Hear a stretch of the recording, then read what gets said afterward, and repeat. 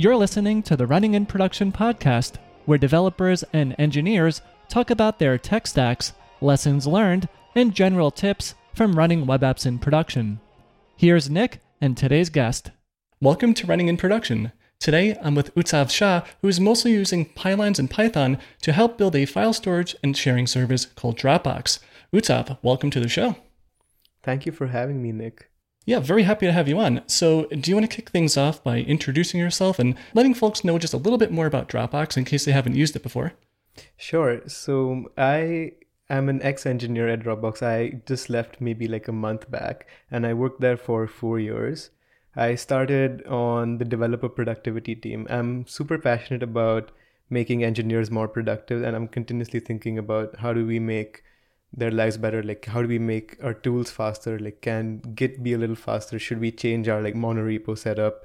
And that's where I started. And eventually I was on the application services team, which was responsible for Dropbox's monolith Python web application, which was a Python and Pylons web app. And we had like a few hundred developers adding code to it. And most recently, we wrote like a blog post on just our journey with the monolith, what it's been like to run a monolith for like 10 years and what we're thinking of like the future of the monolith. Oh man, we have a lot of good stuff to unwind here. So you mentioned a couple hundred developers. Do you have those broken out into a couple different teams, or is it kind of just everyone touching certain areas of the code base based on like what their expertise is at? Yeah, it's mostly, I would say the right term may be a functional team, like a product team that wants to add features to a particular area. So maybe there's a team that works on the admin console, which is more useful for enterprise customers. And there'll be some teams that work on, parts of the sync UI, which is useful for everyone more generally. So that's how teams are broken down. Okay. And for Dropbox itself, just to get like a high level picture here, how long has that been running in production for? Like over 10 years, I guess, right? Yeah, so the company was founded in 2007, and the web app that we're talking about was developed by one of the co-founders. So I would say late 2007, early 2008, it's been running nonstop till today. Nice. And it's been using that Pylines and Python stack since then? Yes, it's been a really long time that we've been using that stack. Yeah. Yeah, I think that even predates maybe Flask. I think so. I am not sure, but I'm pretty sure like it was the framework we used, like Pylons, was like the hot framework at that time.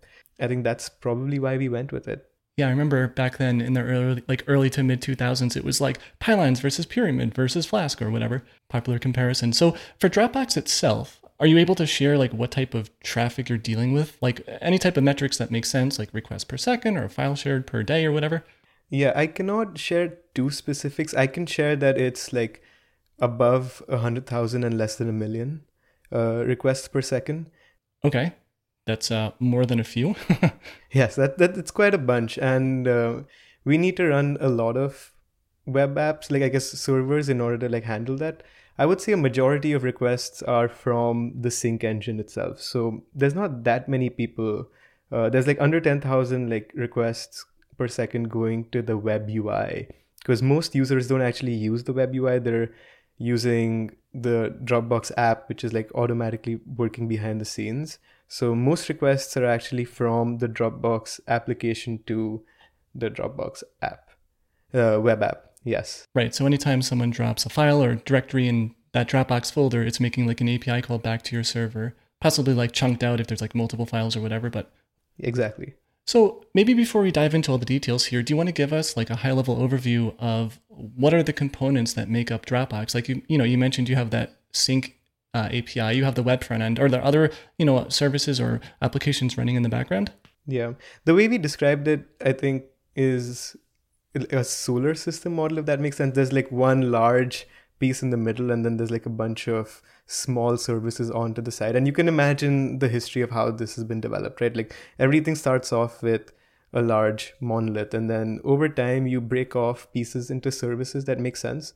So one service is a service called EdgeStore, which is basically the database that handles all metadata for Dropbox. So we don't store actual file contents, but we store metadata on who owns the file and various other things like permissions and everything, all in EdgeStore.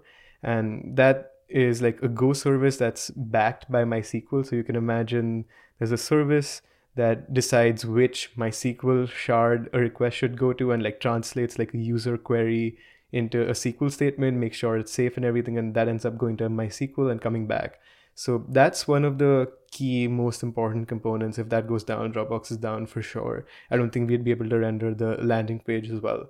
And kind of adjacent to that is a service that we call like the file system service, and that is kind of an abstraction to the Dropbox file system, so that the monolith doesn't have to think about X adders of a file and how they're maintained and like how it works on Windows versus Linux versus Mac. All of that is kind of abstracted out by this file system service.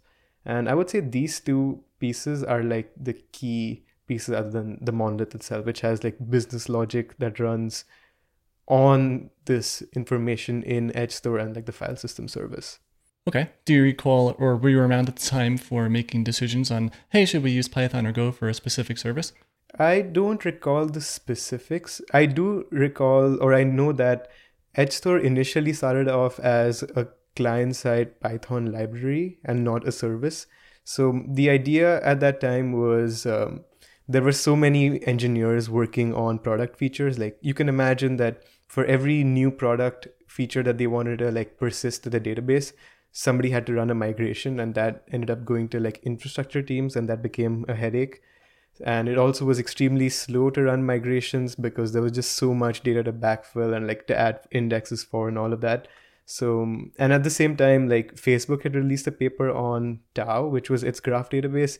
We hired a bunch of Facebook engineers, and the initial prototype was, instead of storing everything in MySQL, which is, first of all, it's going to get not like infeasible for the amount of data we're storing. Instead, why don't we have a client-side Python library just store JSON in a sense? So, and this was way before like MongoDB and everything had become popular. I think this is like 2011 or something. And that way we don't have to deal with continuous migrations that we need to run for every new product feature that gets added. And we ended up creating this like really weird NoSQL database client library within the monolith. And at some point we were like, we need to improve the performance of this thing. We need to move away from it living in the monolith to being its own thing, since other users also want to use this abstraction that we created over MySQL.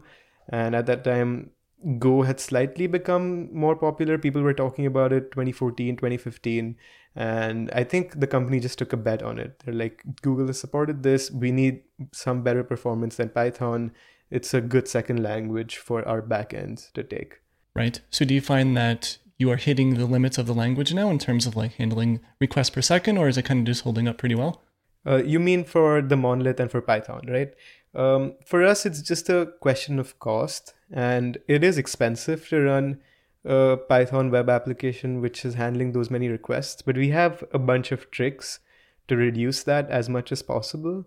And it's much more expensive for us to rewrite the web app rather than, pay the money to run it on like more servers. Right. So yeah, going back to the Pylon setup there, do you want to maybe walk us through a little bit of what Pylons offers you from like a web framework level? Like if you're familiar with Flask, is it sort of a micro framework? Is it somewhere even lower level, or is it more batteries included like Django?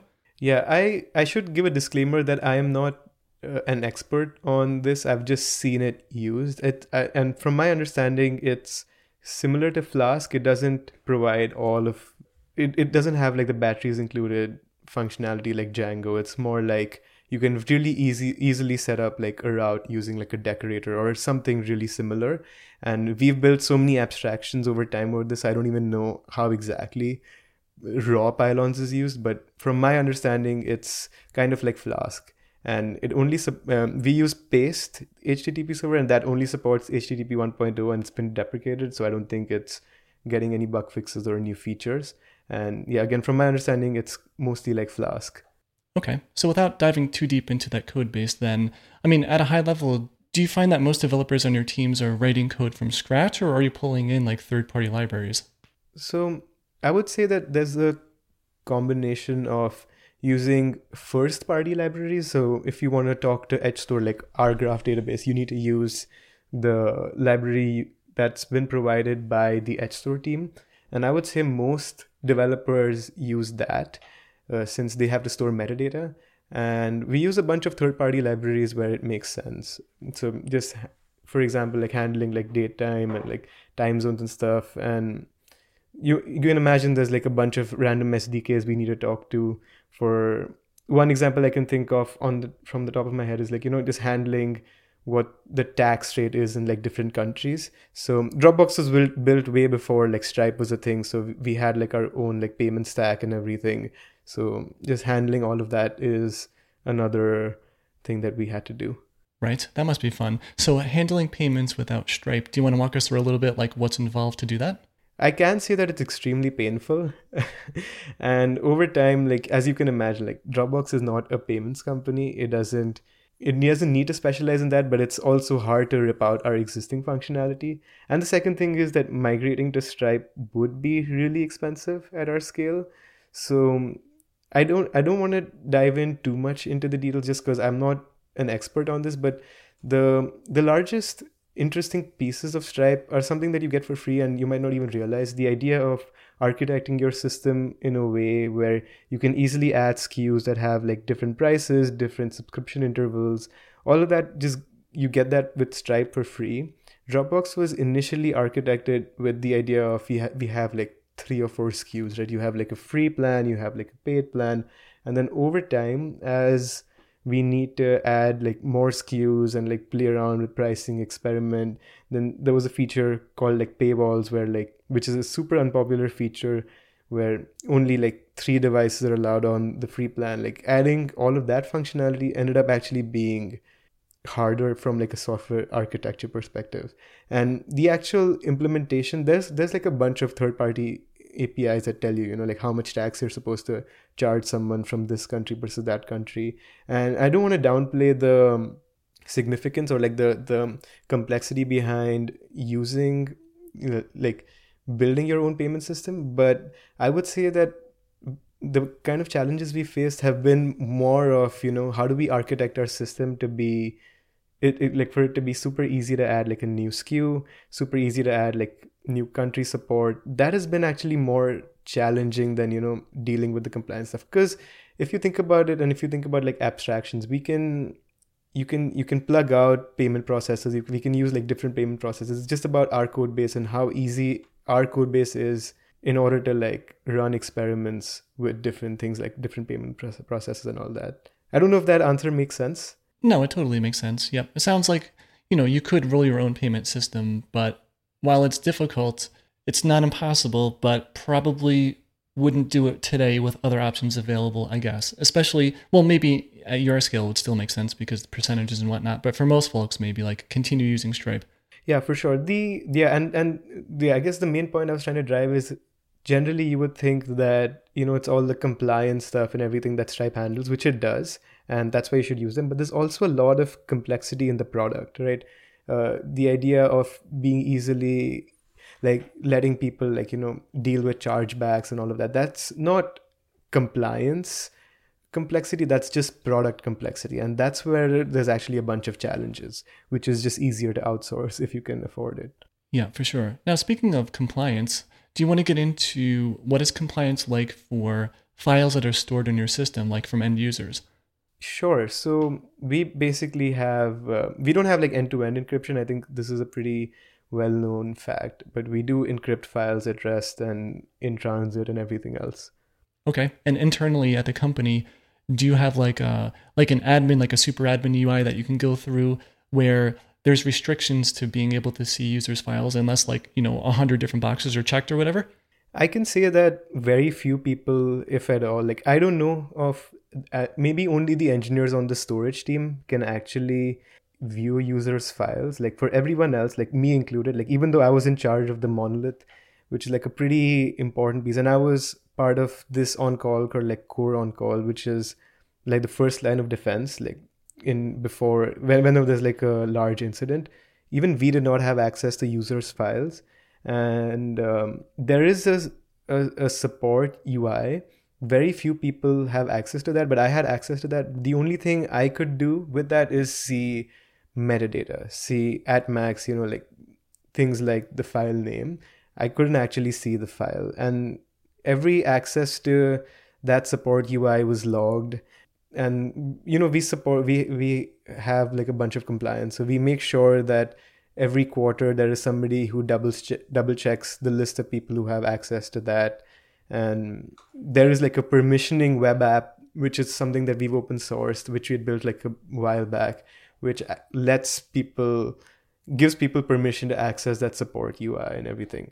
So I actually don't even know. I'm assuming that the storage team, of course, has access to user files and probably support teams, but I have never actually spoken to anyone about reading, like, or I've never even heard that conversation that we had to read a user's file in order to like debug something or understand something. Because you can also imagine that that's a generally stable part of the system, right? Like, we're getting a file from a user, we're encrypting it, we're breaking it up into 4 MB chunks, and we're storing it. It's once you've built that and you have like tests for it and it works end to end, it's hard to mess that up, if that makes sense. Yeah, totally makes sense. Now, for that core functionality, do you know roughly how long that's been running for without being updated, besides maybe like, I don't know, updating a third-party library due to like some whatever patch? Like, is that generally code that's been written for years and it just runs because it's basically perfect at this point? No, in fact, we have like a whole storage team, right? So how the storage system actually stores and divvies up these files and everything, I think is continuously updated. They're always like researching, can we encode our files in a way that will give us like, a 5% storage savings? Can we have better heuristics for moving files from like relatively like hot storage, something that people will need like right now, to like cold storage, which will maybe introduce a little bit of latency, but it'll be much cheaper for us because most files are just written and not read. How that works behind the scenes is continuously updated, but the release process and everything for that team is much more advanced, and they make sure like everything is safe, and they push like one I guess metro at a time in order to make sure that if there's any bugs, your files are still safe and all of that. Right. But there are updates happening all the time, or maybe not like big updates. Like they don't have like massive projects rewriting everything from scratch, but they are continuously tweaking things, I would say. Yeah, I feel like if I were involved as like leading a team like that, that'd make me very nervous. Like, well, let's just rewrite everything from scratch with like a billion users using that. Yeah, but Dropbox did that, right? Like in 2014, like we stored everything in S3, and then we have a large project where we migrated most stuff to like our own data centers, and there's like a Fortune article or something on it. And I actually have a podcast where I talk to one of the engineers on that team. So a small plug to my own podcast on that. Yeah, I'll definitely drop that into the show notes because I definitely want to listen to that one because, yeah, it seems like not like a worst case scenario nightmare thing, but like moving that much data at scale, probably without any downtime or minimal downtime, seems like it would be a difficult task.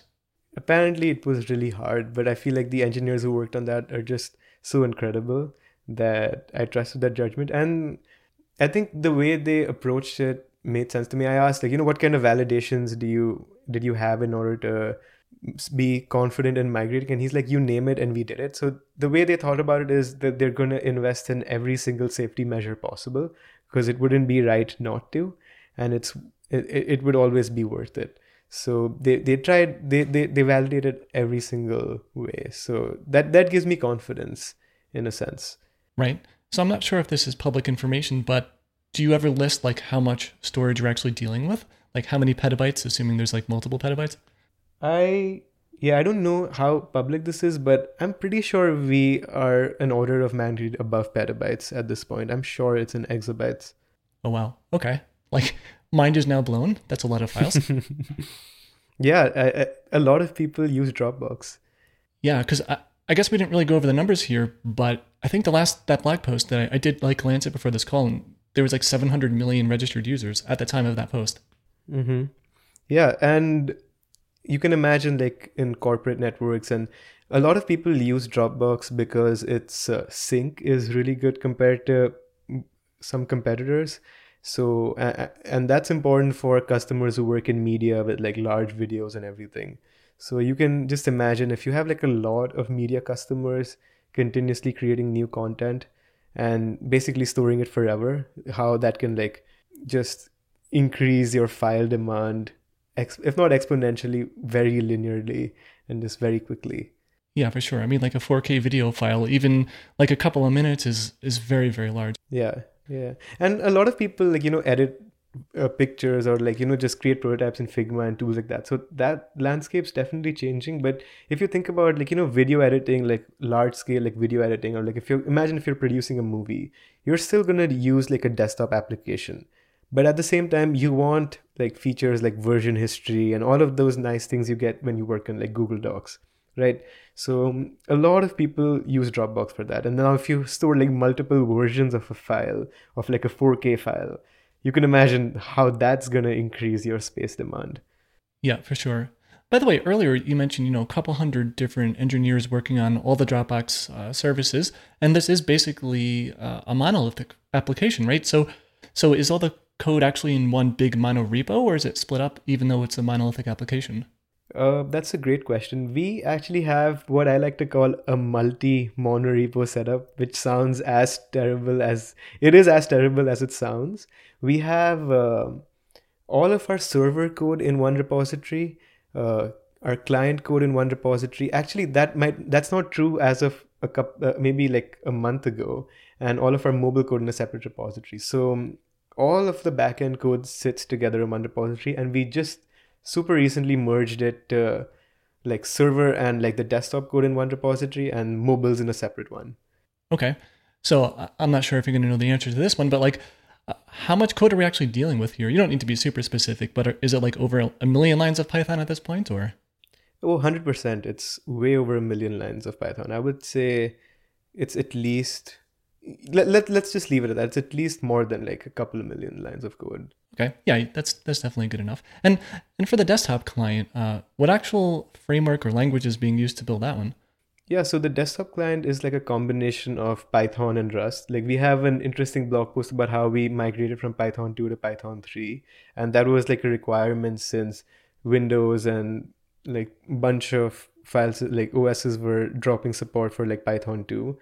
And so the desktop is Python 3, but the actual sync engine, the thing that decides whether we should download files or like upload files, all of that, deciding how to reconcile local state with remote state and making sure we don't lose your data in the middle, that's written in Rust. Interesting. Do you recall the choice of going with that instead of Python for that specific part? Yeah, for sure. The idea of going with Rust was we worried a lot about correctness. The problem with the original Python sync engine was just its behavior had gotten super messy over time, and that's fine because this is just a hard problem to deal with when you have to deal with like various like file systems and make sure that you're not losing user data. But what you really needed was like a language that helps you stay correct, and it's like hard to mess things up as much as possible. And performance was a part of it, but honestly it was more of like the correctness on like the correctness guarantees that Rust gives you, and the way you can implement things without like duck typing and everything. It just made a lot of sense at that time. Right. Yeah, that makes a lot of sense. Now, it must have been fun upgrading the code base from Python 2 to 3. Do you want to give us a rundown on what that process was like? I wasn't involved in that particular effort, but I can certainly speak to it, and I certainly have friends who worked on it. It was... Hold on, are they still alive? Yes. Okay. That's a great question. So Python 2 to 3 was interesting because running it on your own web app is much like migrating from Python 2 to 3 is easier for your own web app when you control servers and you control deployments. But when you have to ship code to like, pretty much thousands or tens of thousands or even more desktops and change code on the fly, or like change the version of Python, it's just so much harder. So I do think we ended up forking the Python interpreter for a bit, and we actually injected stuff so that we can change which Python interpreter was used on the fly. And that's how we could start rolling it out in a relatively safer manner. I think it required a restart in order to actually change the interpreter, but we could do it, and that required a fork.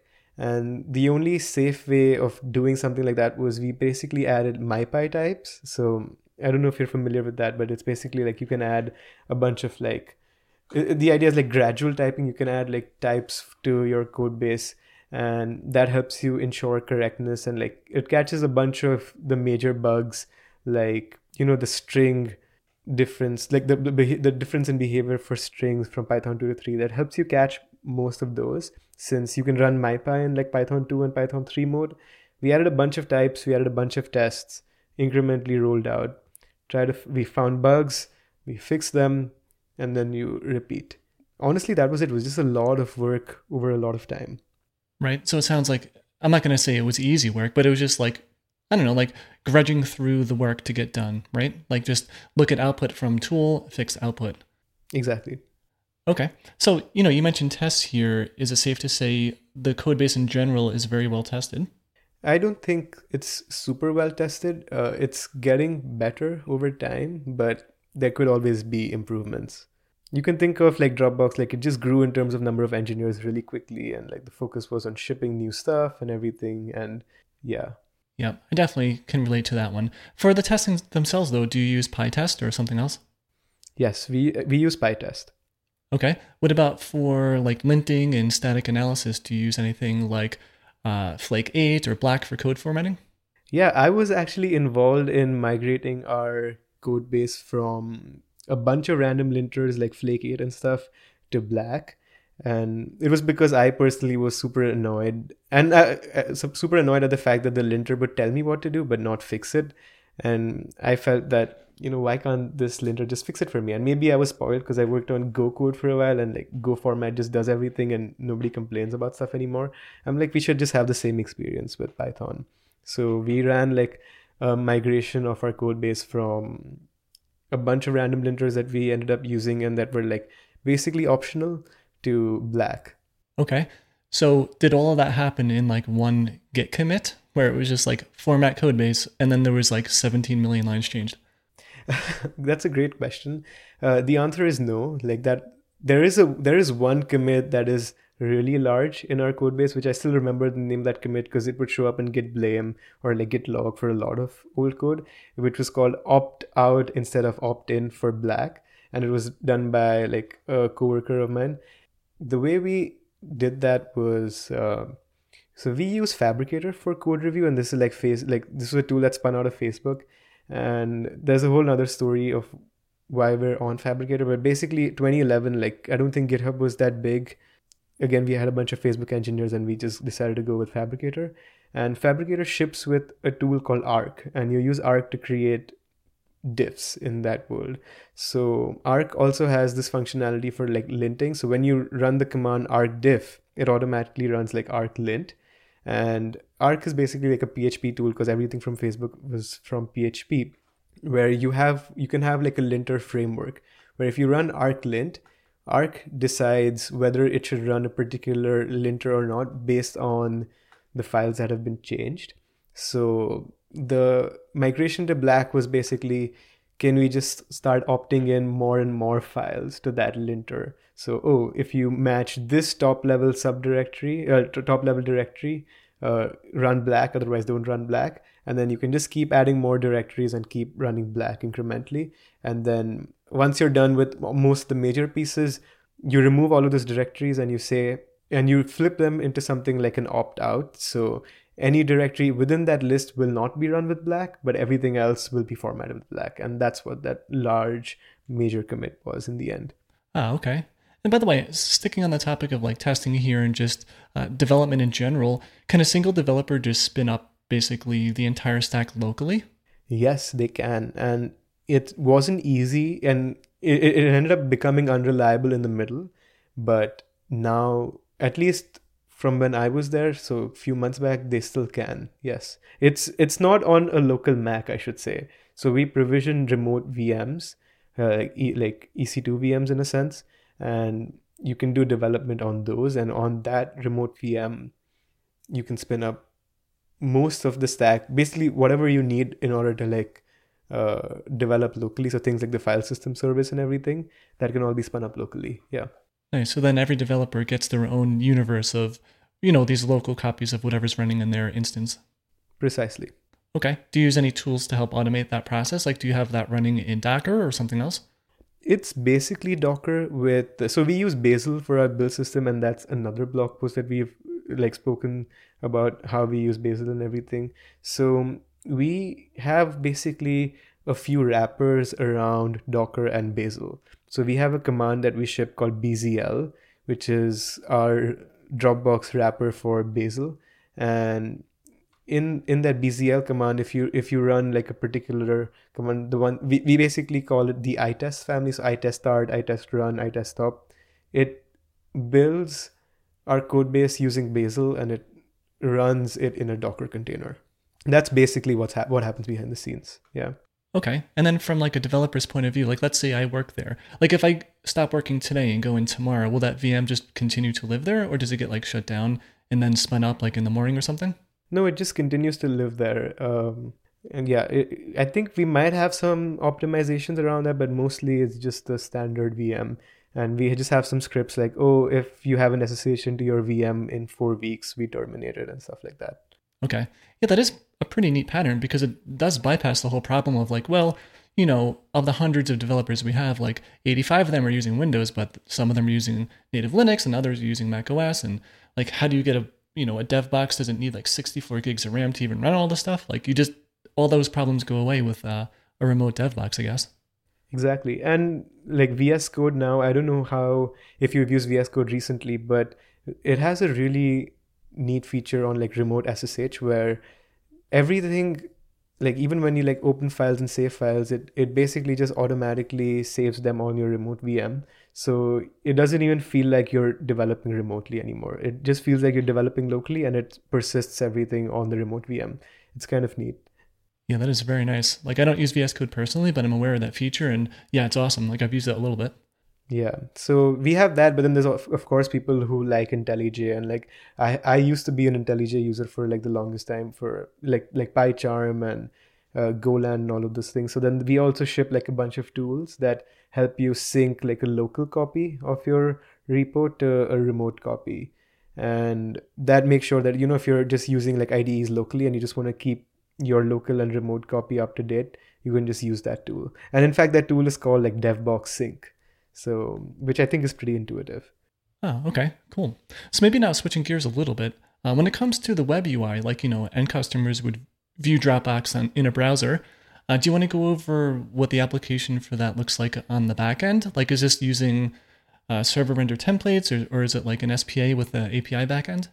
That's a great question. And we don't have a very like fancy answer. The fact is that we started off as like a Python monolith, right? And back in the day, what was popular was your monolith sending HTML back to the client. So in fact, it's all basically tangled up into like the backend in a sense.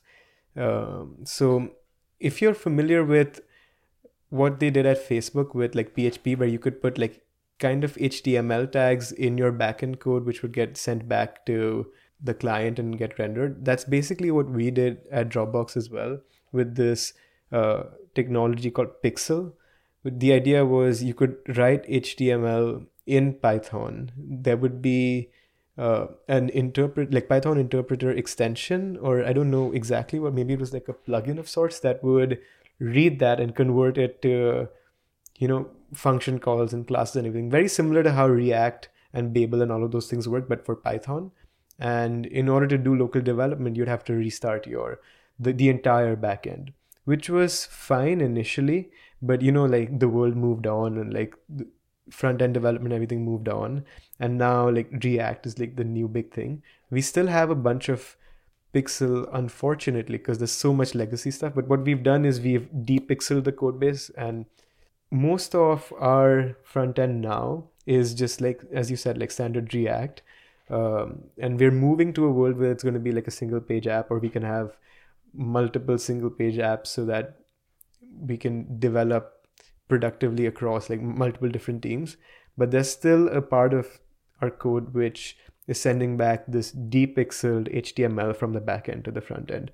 And I think as of today, we still need to restart the entire server when we're making front end code changes, which is not a great developer ergonomic, but I think they're working really hard to fix that.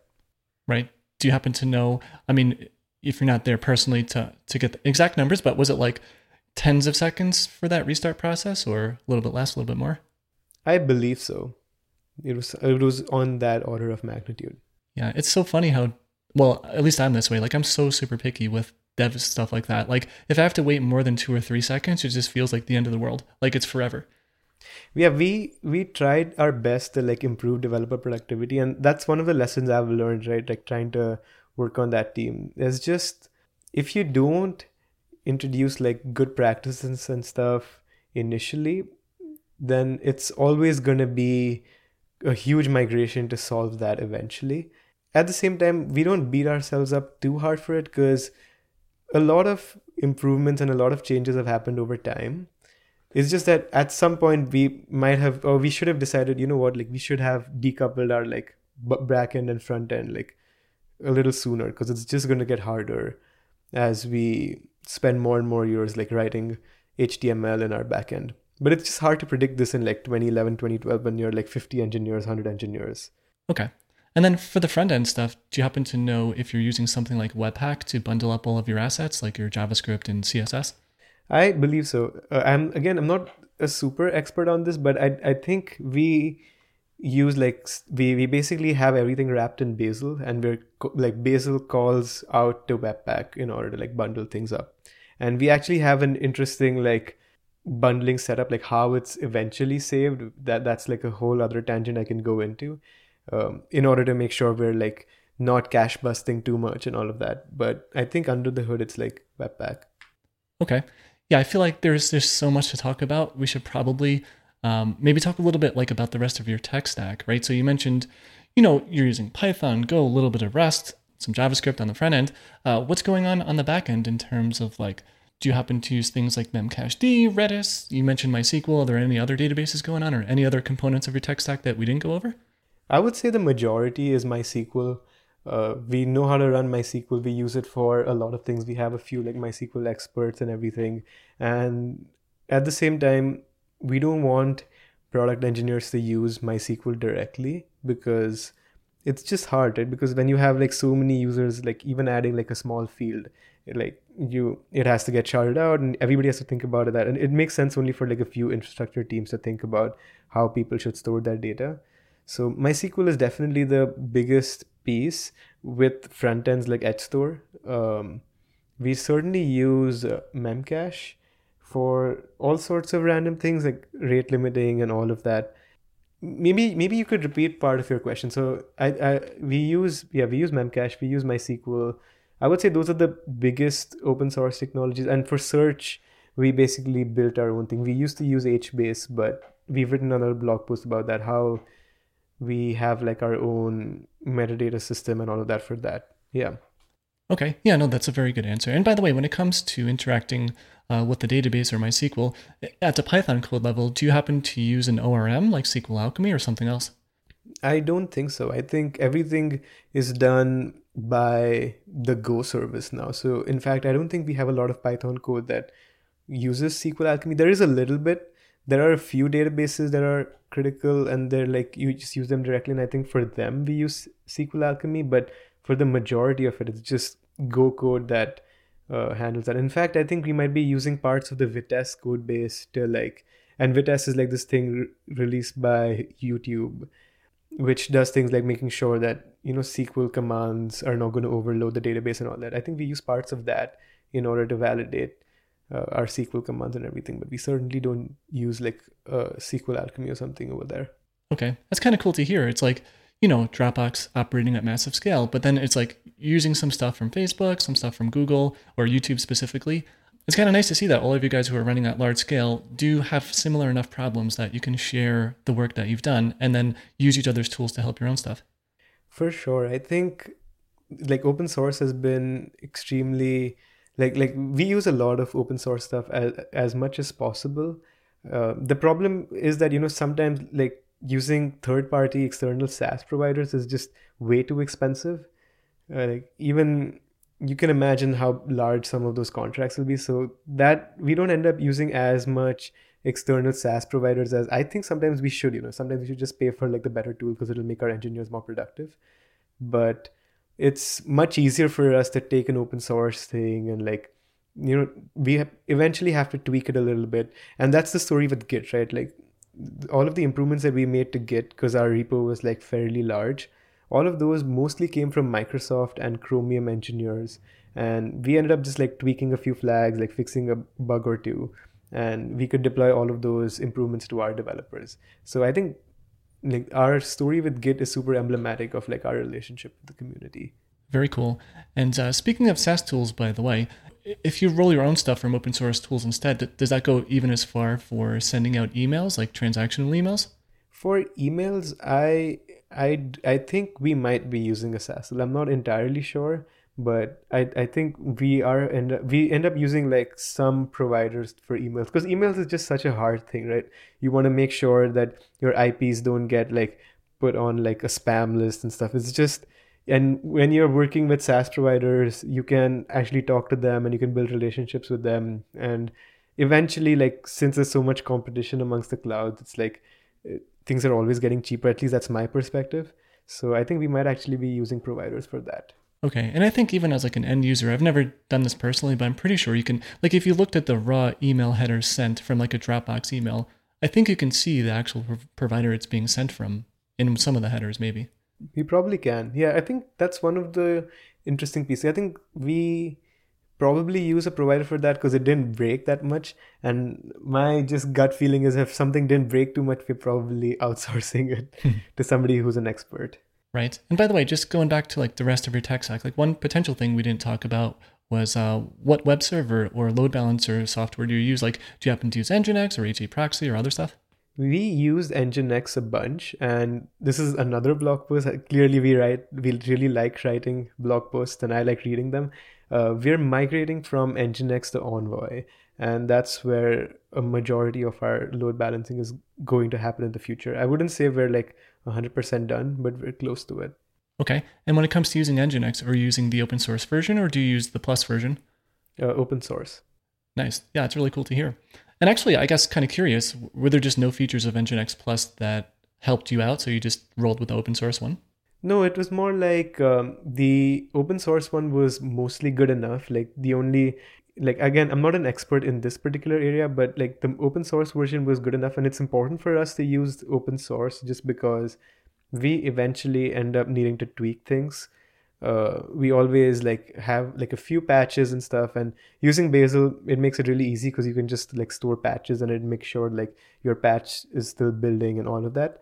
That just becomes like a reality with like most of the open source things that we end up using for, large pieces like Nginx.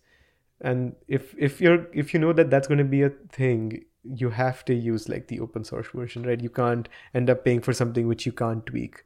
Right. Yeah, that makes total sense. And on the topic of maybe serving assets, because you have quite a few files that the internet is able to access, do you have all that sitting behind like a homegrown CDN or something else? I think we use CDN providers, and we have like a network of POPs, like points of presence around the world, and we work with a bunch of CDN providers to make that fast and easy. Nice. And yeah, I understand if you can't get into specifics on that one. So maybe now we can switch gears a little bit and talk more about your hosting setup. You kind of mentioned like an EC2 compatible thing for the dev environments. Like, do you happen to use AWS or do you use something else? We use a combination of like the public cloud and our homegrown like internal data center. And we try to be super pragmatic about it and see what makes most sense. Maybe a symbolic example is if you think about CI/CD load. So we had our own like custom CI server. That's like, you can imagine that has extremely like bursty load, right? Like in the day when developers are working like Pacific time, like Eastern time, there's a lot of demand for CI systems. And like at night and on the weekends, it's like very few people working relatively. So a lot of that bursts to like, or runs on public cloud, and like place where we know we're going to need a lot of servers for a lot of time, that is generally on our internal data centers. Okay. Are you able to get into a little bit specifics, like how many servers you run roughly? Doesn't need to be super exact.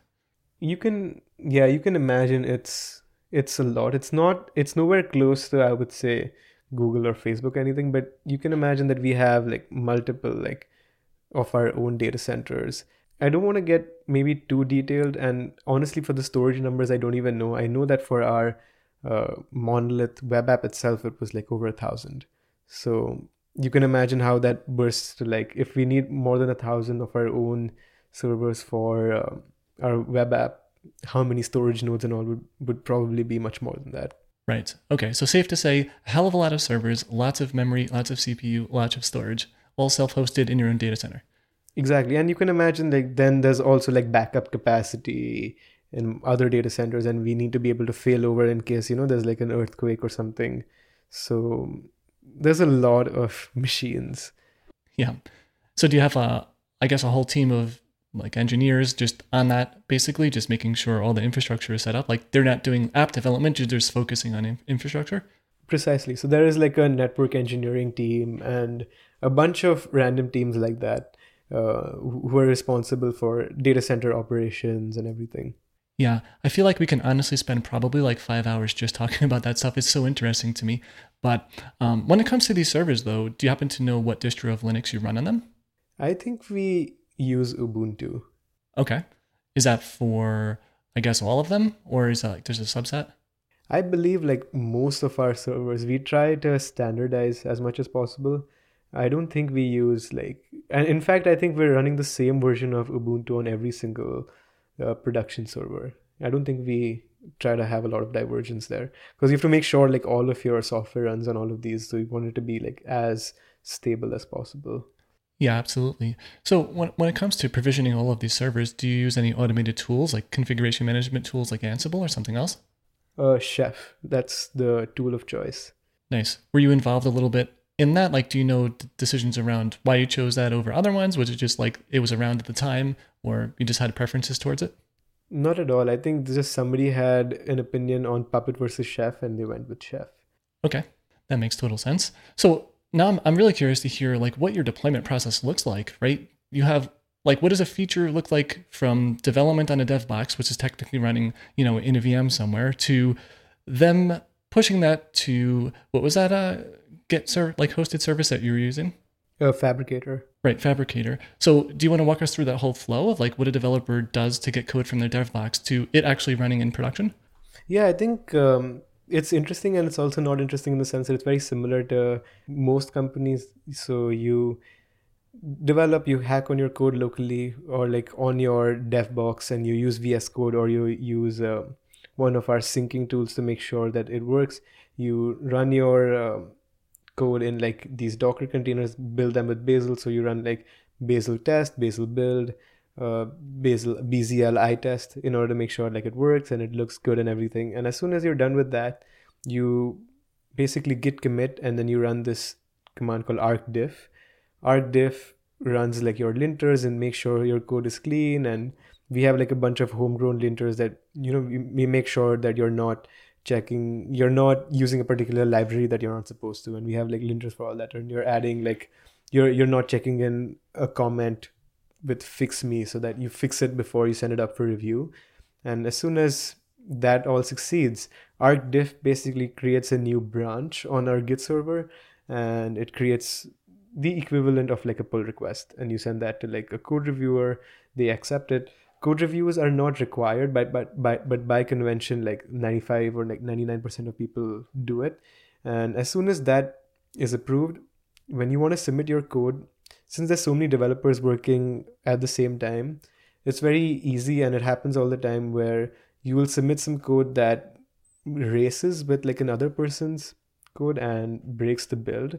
So what we have is this concept of a commit queue, where as soon as you say, I want to land my code, so you run this command like arcland, or you click a button on like the Fabricator UI, your code will basically be sent to a service that tests your code. And how it does that is it makes like an API call to the CD server, like the CI CD server, and it says, this is a new code change. Tell me whether it's green or not. And as soon as the CI CD server says, okay, it's green, we can basically, the commit queue itself pushes that change onto like the main branch. And That is basically the initial development flow. Do you have any questions so far, or then I can keep going to like the deployment and everything?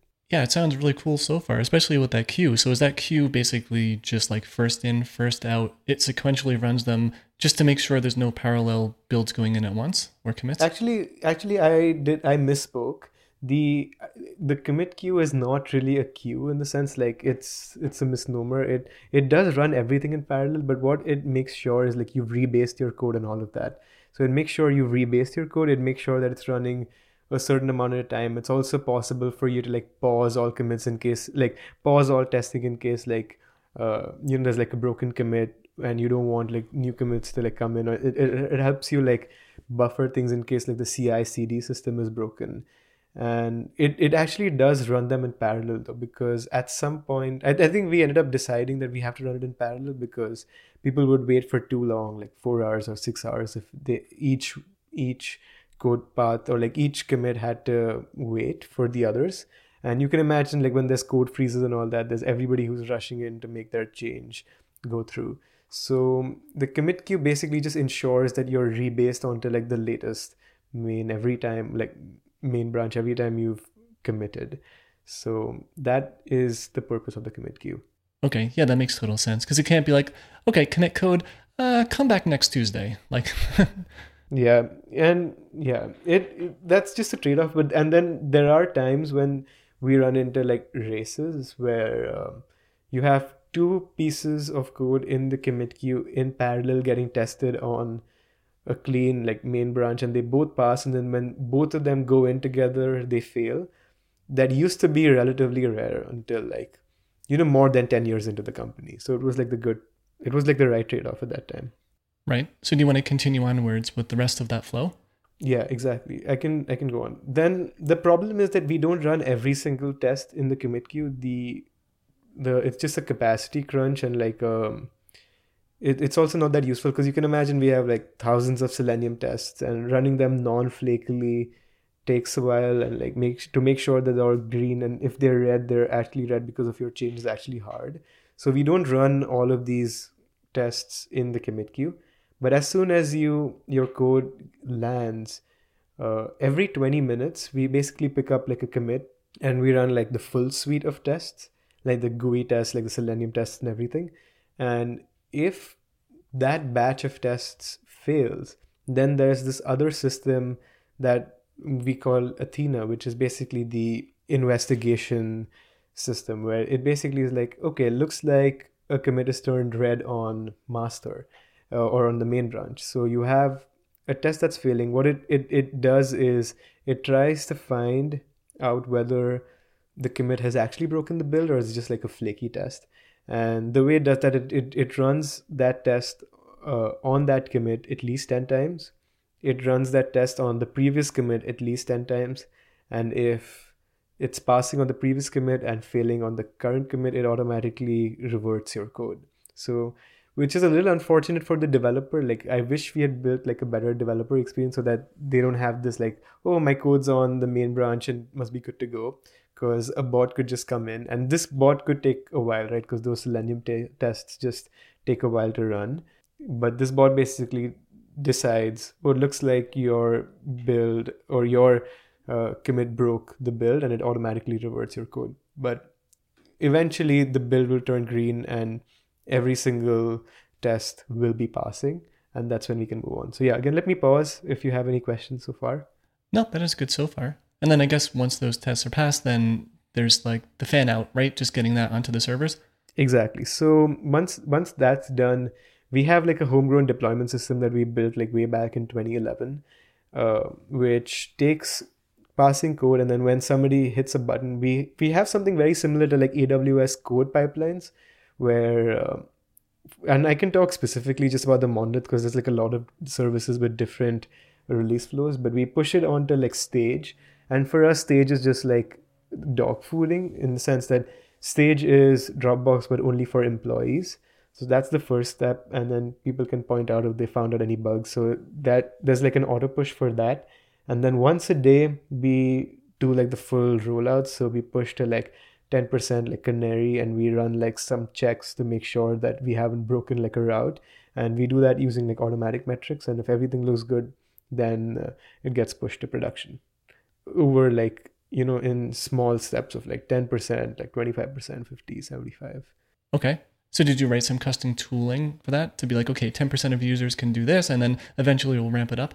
Exactly. So we built something on top of AWS step functions to be able to configure these like pipelines that lets us do these things like push to only like 10% of hosts and like 30% of hosts and so on.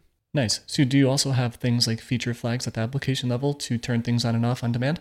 Yes, we have something very similar to the SaaS product like Launch Darkly. We have like a homegrown version of that. Very cool. So do you end up finding yourself putting basically every feature behind that until it's rolled out completely, and then you take it away as a feature and it's just like part of the system? Many features are passed to that. Sometimes you're just like refactoring code and there's like not much you can do. But yes, the whole idea is to use that feature flag system, and like non-engineers can turn those off and on. So that's useful for like product managers and everything. So yeah, that is the flow that you're supposed to take. Very cool. Yeah, I can imagine your like super backend admin for staff members must be like the coolest thing ever. Yes, it's not a very fancy or like good looking UI or anything. It just works. Right. And by the way, when it comes to this whole deployment process and secrets, so how do you deal with things like, API keys or database passwords and stuff like that? Are they stored somewhere? Yeah, I might be sounding like a broken record, but again, we had to build all of this stuff in like 2011 and they just basically work. We have a homegrown like secrets system where you can check in secrets to using like a tool to a Git repo which stores them in an encrypted fashion. And then the team that owns that just provides like a bunch of like libraries so that we can use it without actually storing it in plain text, if that makes sense. So there's just like another Git repo which has all of this stuff encrypted, and we can read that from our code base in production. And Nice. then there's like a whole permissioning system. So only certain services are allowed to read certain secrets. And it's very similar to like AWS parameter store. The whole world would be so different even for Dropbox if it were built like 10 years later, because there would be so many things we'd get for free. It's just like we had to build a lot of stuff because none of this was available on like AWS like 10 years ago. Yeah, that's definitely a theme I'm seeing here. It's like using pylons, making your own secret management solution, your own payment. Yeah, a lot of stuff. And you can imagine that it's like not even super high priority to migrate everything, because like if a system basically works, then is it worth moving? Like the benefits are also unclear, and you'd also have to put a lot of engineering hours into migrating everything.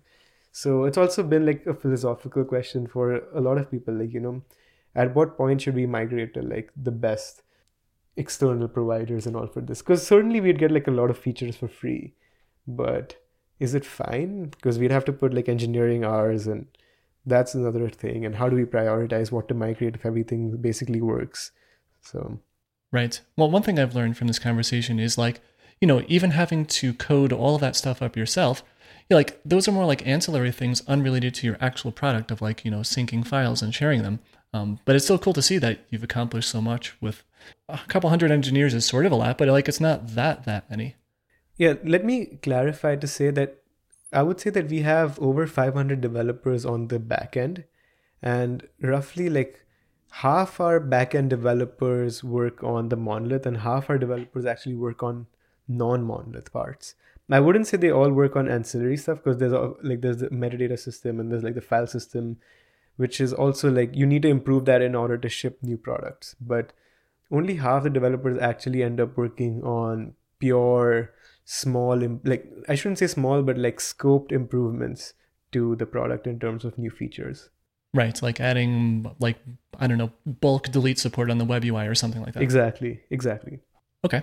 So maybe now we can talk a little bit about planning for disasters or unexpected events. I would imagine, given the scale that you're at, you probably have some very well thought out systems. But like when it comes to backing up, users' files and stuff like that, do you want to give us a rundown on how that works? For sure. And I think to add to we need to have all of those, right? There's like all of these like business continuity programs and all of these things that we need to have in order to maintain compliances.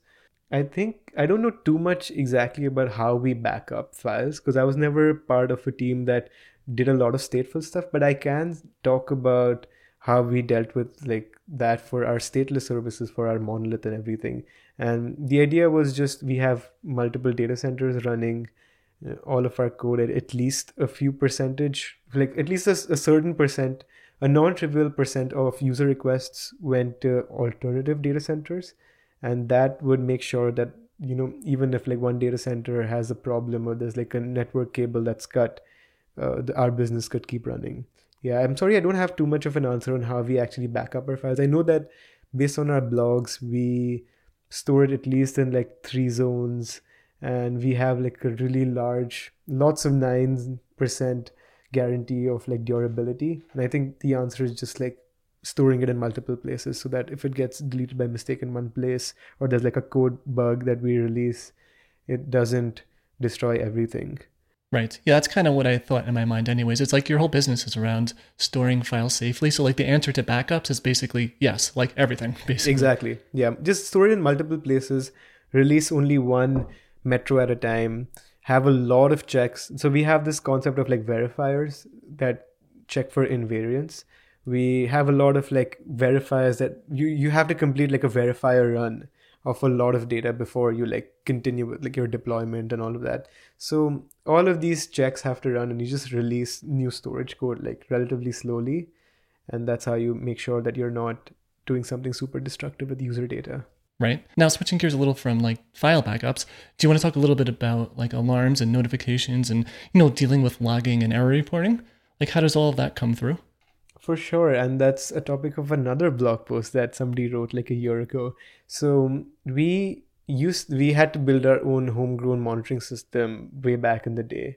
And that system basically used to give us something very similar to Prometheus in a sense, where you can have like counters, gauges, histograms, and then you can set up alerts based on those metrics.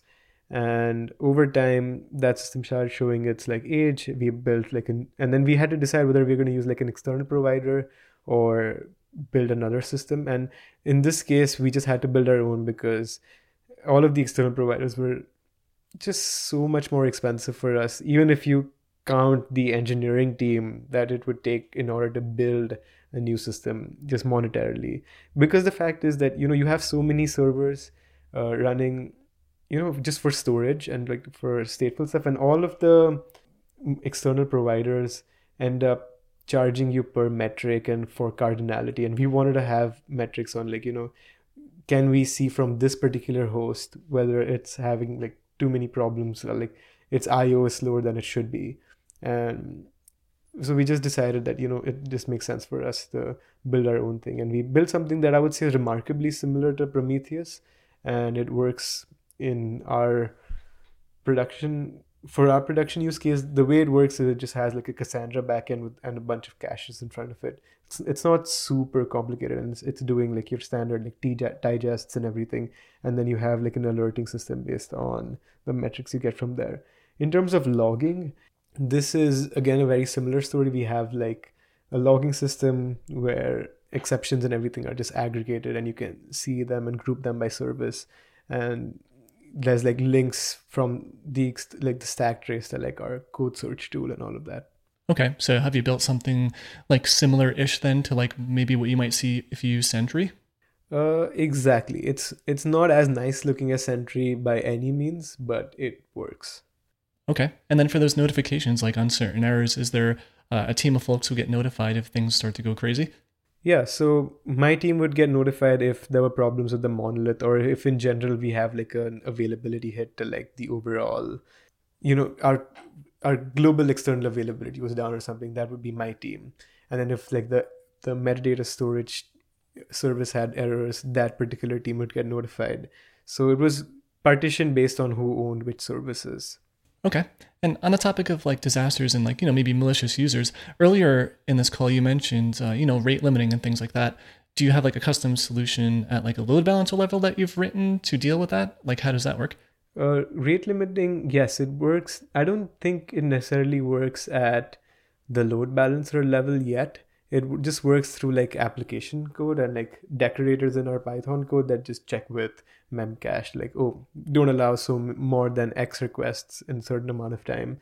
And there's like a fancy like tiny library, I should say, that talks to memcache and makes sure that, it's stuff like token buckets and all of that, to just make sure we're not hammering a particular API call, and we prevent all of that. So I would say it works at the application layer. We would like it to work at the load balancing layer, and they're working on that. I don't know if they ended up deploying it. Okay. So that fancy tool that you were talking about, is that another homegrown one, or is that like an open source tool? No, I think it's just a small like library that we wrote that just talks to memcache. Okay.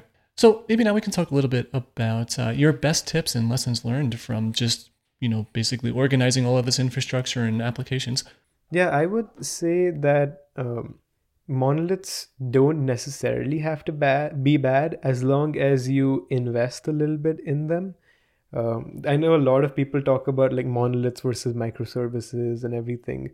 And I think you should really think about what problem you're solving when you're migrating from one to the other, and what your goals are. A lot of times you want to optimize for production, but you also have to think about like developer productivity.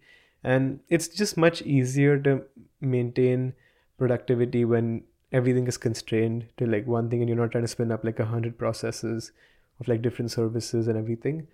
That's one thing. The second thing is it's not terribly impossible. It's not completely impossible to have like a light on-call load, even though we were responsible for like hundreds of other developers' code. In a sense, like we were on call if like their route suddenly started having a lot of issues, and it was like a high QPS route. With enough testing, with enough like monitoring to make sure that releases are safe, it's actually possible to have a light on-call load. It's not completely impossible. I would say just think deeply about what problem you're trying to solve when you're migrating to like a particular architecture. And it's most important to get like the layering correct. As long as your code is structured in a way that it's easy to move from one architecture or like one way you deploy stuff to another, it's all fine. But once your code base is in a terrible situation, I'm talking about things like circular imports and all that, it's really hard to untangle yourself from that situation. So get the basics right, get the layering correct, make sure your code is structured correctly, and all of these other problems are basically problems you can experiment with and you can solve if you have your fundamentals down, if that makes sense. Yeah, it makes a lot of sense. And it's kind of cool to see, like, almost the takeaway there is like, it doesn't really matter what web framework you're even using, right? It's like you guys are using Pylines. Like, not too many people are picking that today, I would imagine. But it's like here you've built a well-architected application that's using it, no problem, because you have very solid fundamentals. Yeah, the sad thing is that no business has failed completely because its code base was shitty. Maybe that's a sad takeaway, because at least I've heard of so many companies where the code base isn't great, the business does fine. And it's more like, I don't know if I have a moral to that. It's just we argue a lot about tech choices, but as long as people can get their work done and they're not so pissed off that they're quitting in droves, maybe it's okay for things to not be perfect. Yeah. That was like one lesson I learned maybe the hard way. Right. That makes total sense, right? It's like at the end of the day, it's like, well, I'm visiting the website in a browser. Just return back the data that I need in maybe 100, 150 milliseconds, and I'm a very happy person from like an end user's point of view. Yeah. Cool. So Utsav, thanks a lot for coming on the Running in Production podcast. It was really great having you on. Yeah, thank you for hosting me. I think this was a lot of fun. Like I walked down like a bunch of random memories, and I really feel like we can talk for like hours and hours on all of this stuff. Yeah, absolutely. Yeah, no, it was great having you on. So before we wrap this up, do you want to share any links to your site, Twitter, GitHub profile, anything like that? Yeah, I just want to tell listeners, I have a software podcast as well, and I talk to like both engineers and like CEOs and other like leaders on their journey, like building production sites and like just rolling stuff out and what their experience has been. It's called Software at Scale, and I think if you Google it, you'll find it at softwareatscale.dev. And if you'd like to listen to it, I would be super grateful. And again, thank you for hosting me. This was a lot of fun. Yeah, no problem. And I'll make sure to drop all those links into the show notes. And on that note, to everyone listening, thanks for tuning in, and I'll see you in the next one. You've been listening to the Running in Production podcast. You can find a full archive of the show at runninginproduction.com. Also, don't forget to subscribe using your favorite podcast player or leave a review if you like the show.